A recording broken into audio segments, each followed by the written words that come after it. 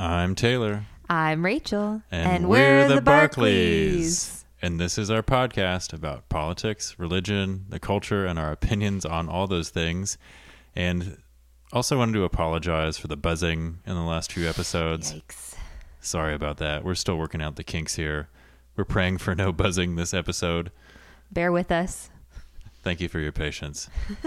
Rachel, what are we talking about today? Well, Taylor, you said this is about our opinions. We're going to talk about cancel culture and specifically the hot topic of this week, Dr. Seuss. A doctor we're very familiar with in this household. Our son really likes the ABC's book, Go Dog Go. We spent many hours reading those. Go Dog Go, I think, was P.D. Eastman. Oh, you're right. I mix them up because they all... Yeah, they have a similar aesthetic. Look the same. Maybe the same publisher. You're right. Good catch. Okay, we strive for accuracy on the Barkleys podcast. That's right. Fact check. Okay. So, Dr. Seuss. It was widely reported that Dr. Seuss was canceled. It was, rage tweets and broadcast news that Dr. Seuss is getting canceled. In fact, I even fell for some of these headlines. You did? I don't even think I told you this. I thought, oh no, Dr. Seuss being canceled. I didn't read anything else. And I just went to Amazon and was like, I've been meaning to buy Hudson some of the classics, like Green Eggs and Ham that we don't have. Yep. So I'm going to go ahead and order them.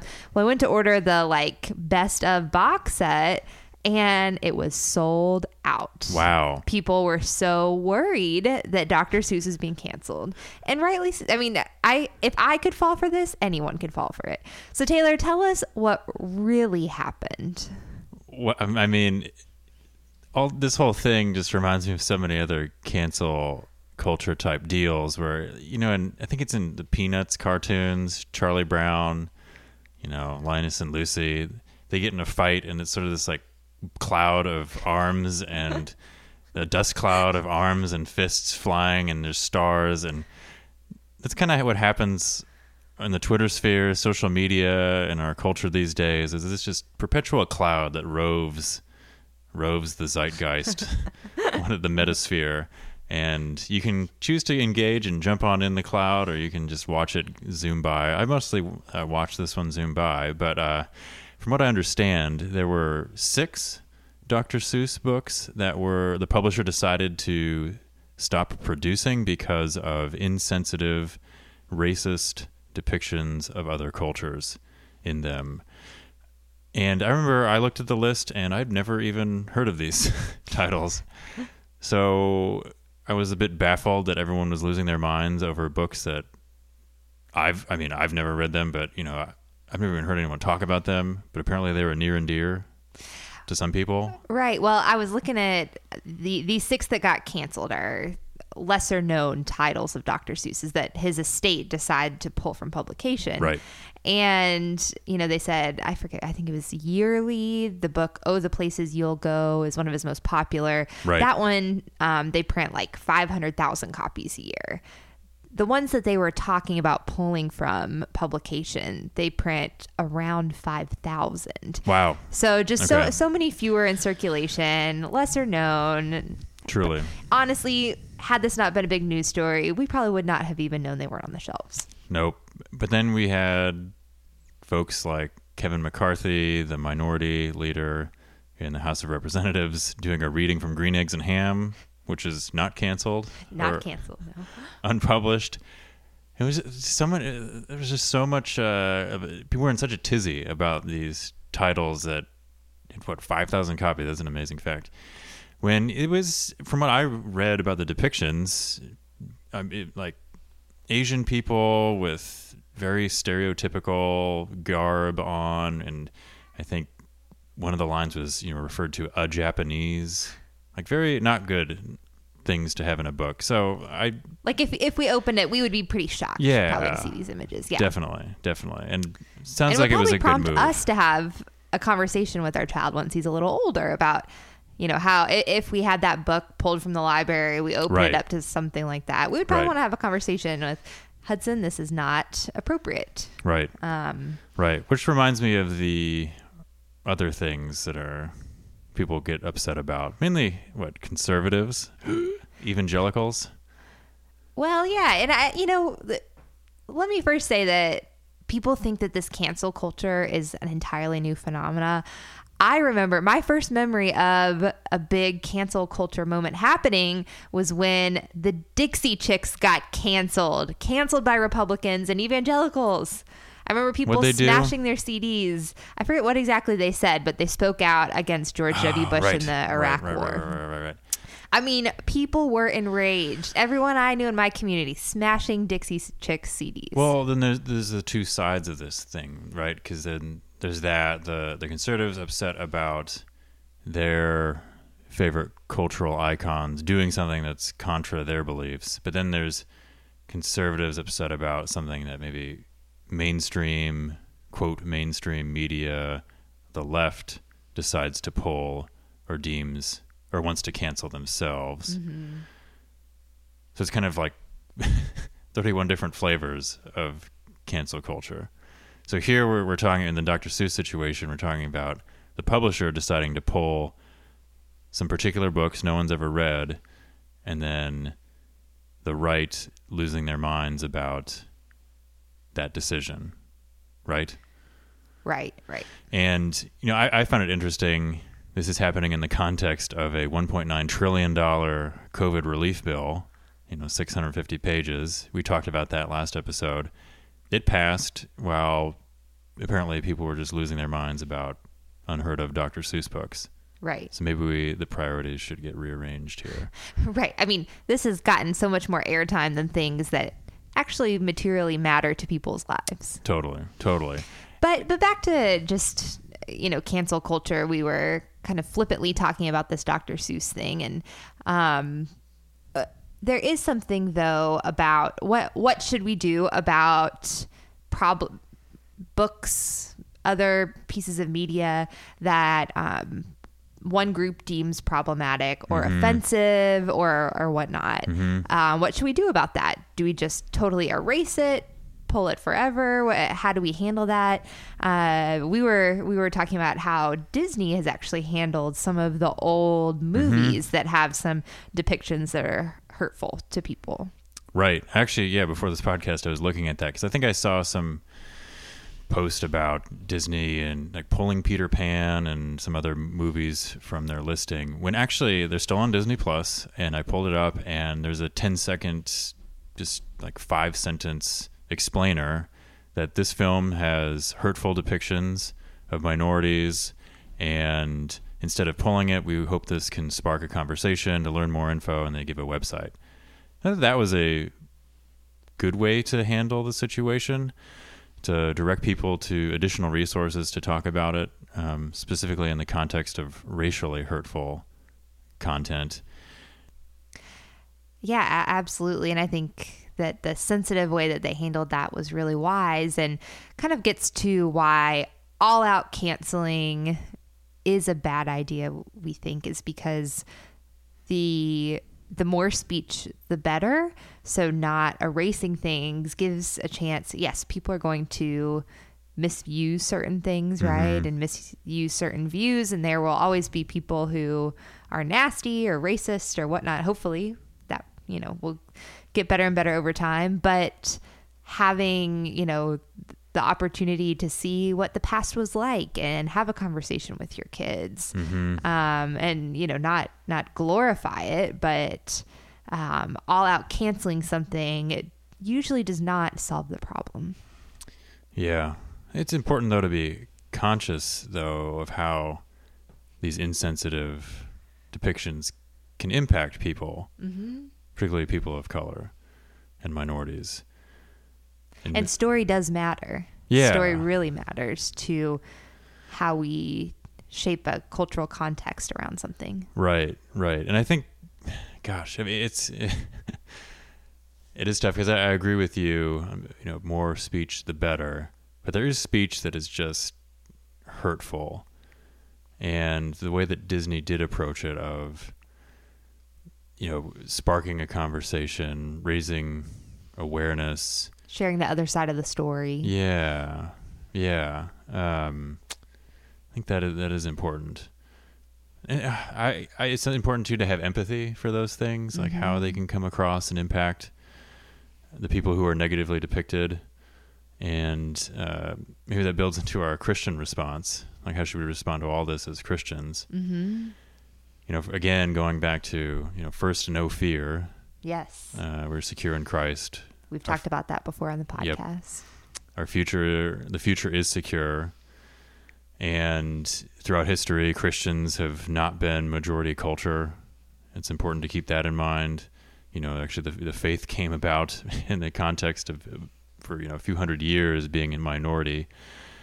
So the fact that maybe, not in the context of racist things for the most part, but for, say, morals or viewpoints that Christians would disagree with, keeping in mind that it's okay if it's not the ascendant cultural view. Exactly. Totally. Right. Yeah, I mean, this may be my old Sunday school bracelet, WWJD. What would Jesus do? I think it's a good question to ask, as corny as that phrase has become.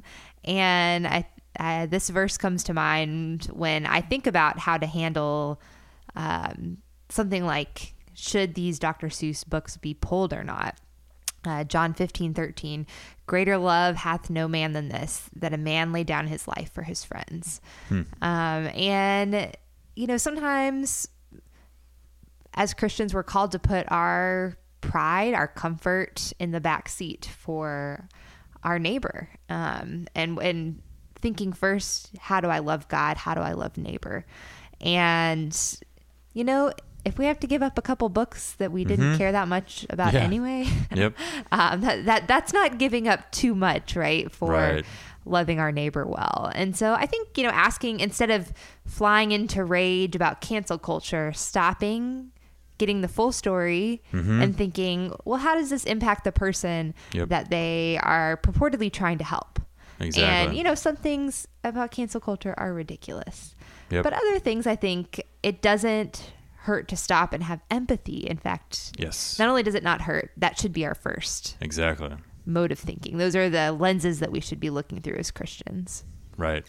Christ he empathized with us by taking on a human body, like full blast empathy. But I love your tips. Those are really good. Yeah. So any other thoughts, Taylor? Man, this could be an 8-hour conversation. Right. I mean, we could go on and on about free speech and other examples, but maybe we should talk about our stinkers and thinkers, our media stinkers and thinkers. Media stinkers and thinkers this week. Okay, Taylor, what is your stinker? What is my stinker? I've completely forgotten what my stinker is. What is my stinker? Oh, right. This is how much I care about it, I guess. Maybe we'll edit that part out. Daft Punk is my stinker. I love Daft Punk. And they broke up maybe it was a week and a half ago, they announced it. We listened to the album on repeat when the announcement came out. I know. Random access memories. And I distinctly remember listening to that for the first time. I think it was 2014. I was in Florida, riding between Fort Lauderdale and West Palm Beach, seeing a friend, and just turning it on. It was like, oh my gosh, I've never heard anything like this. But then, earlier in high school, I remember listening to their more dance electronic stuff. So I'm bummed that Daft Punk broke up. I was really, really looking forward to the next album. And y'all have to excuse Taylor's brain fart. We've had kind of a rough week over here. We have 2 weeks of canceled childcare, so we're running a little low on energy. Canceling Seuss and childcare. Unrelated. So move a little slow. Okay, my stinker is what everybody is talking about this week, which is the Oprah interview with Prince Harry and Meghan Markle. Let the record state I'm not talking about it. Well, truth be told, so I saw all sorts of buzz about it, and I have group texts with friends dissecting it, of who's in the right here, what's going on. And I haven't actually finished the interview, but I've watched part of it and excerpts and commentaries. So I need to finish the whole actual interview. But my general gist of it is, it's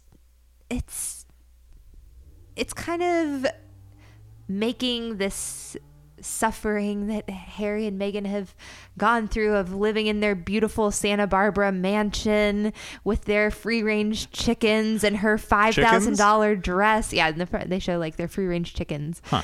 I've actually been in this neighborhood that Oprah and Meghan live in, and I like randomly got to stay in a house in that neighborhood. And let me tell you, it is idyllic and beautiful. Wow.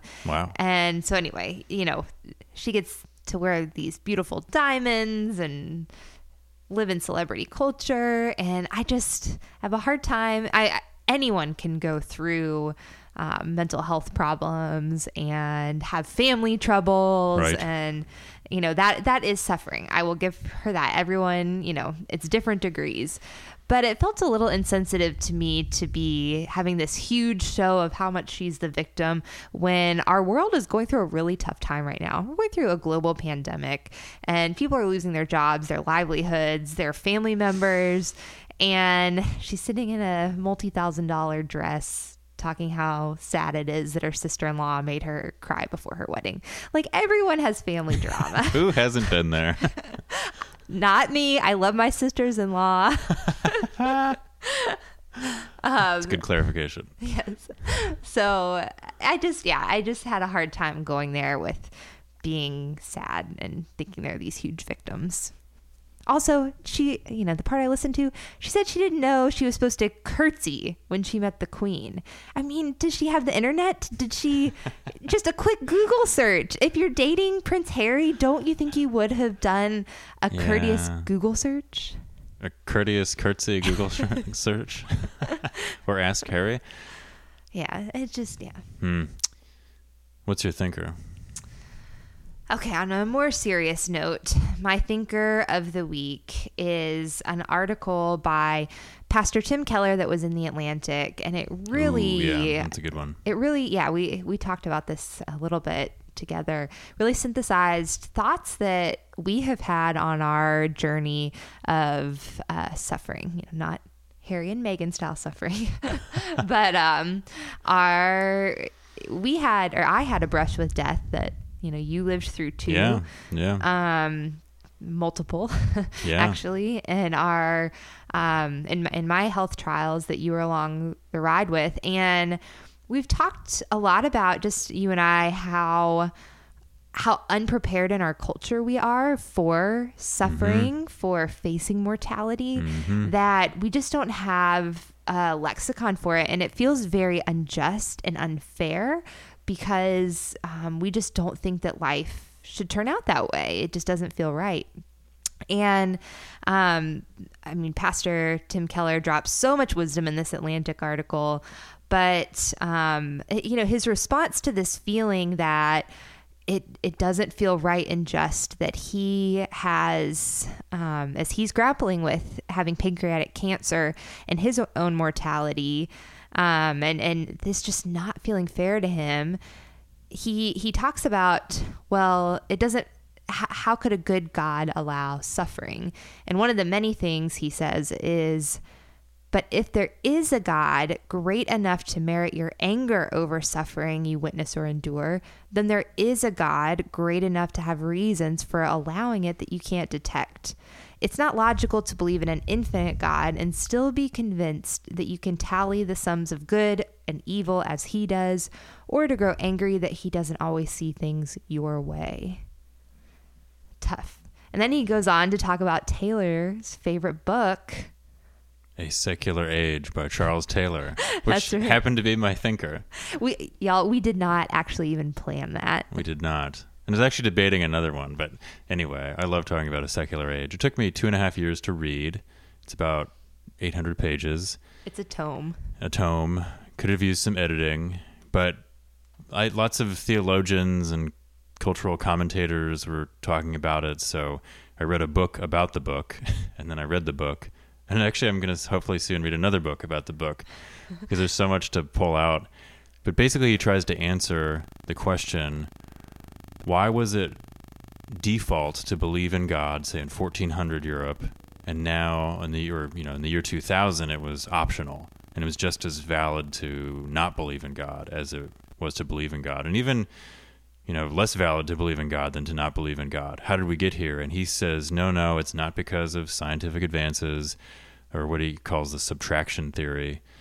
It's this amalgamation of, shifts in, default thinking. And I mean, it's 800 pages of pulling apart this Gordian knot. And even he has points where he says, I may not even have it right here, but it was really, really helpful. It was one of those books that gave me a sense for the water I'm swimming in. Fish might be unaware of the water they're swimming in, and I think we can do that as human beings. The point that connects with Keller's article, though, is the notion that also came about, in our modern era, secular age, is theodicy, the explanation of evil and suffering with an all-powerful, all-good God. Even the notion that we can question God's choice or lack of action in a moment of suffering, that's brand new. 600 years ago, suffering and evil was a part of this cosmic ordering, and God is all-powerful. He has it under control, and if I'm suffering, God's in charge. Like, there's no question. But now, as Keller points out in the article, we think, and thanks to a bunch of different reasons, including like scientific advances and logic and philosophy, we think we can know how the universe should operate. So when anything deviates from that in evil and suffering, we say, oh, well, we can't think of a reason for these bad things to happen, so there must not be one. Therefore, there must not be a God who's willing to dive in and help me. You're not saying one era is better than the other. No. It's just perspectives. It's a complete shift in perspective, and it was super, super helpful. It's given me a whole new read on history, particularly anything before the 1700s. I would recommend it. If you have 2 years to go through. You can do it faster than me, for sure. But it's an excellent book. Well, this was a very serious note to end on. Those were our stinkers and thinkers of the week. Let us know what you think. Yes. Give us some stars or reviews on the podcast, or send us your private disagreements. Indeed. Thanks for listening. Thanks for listening.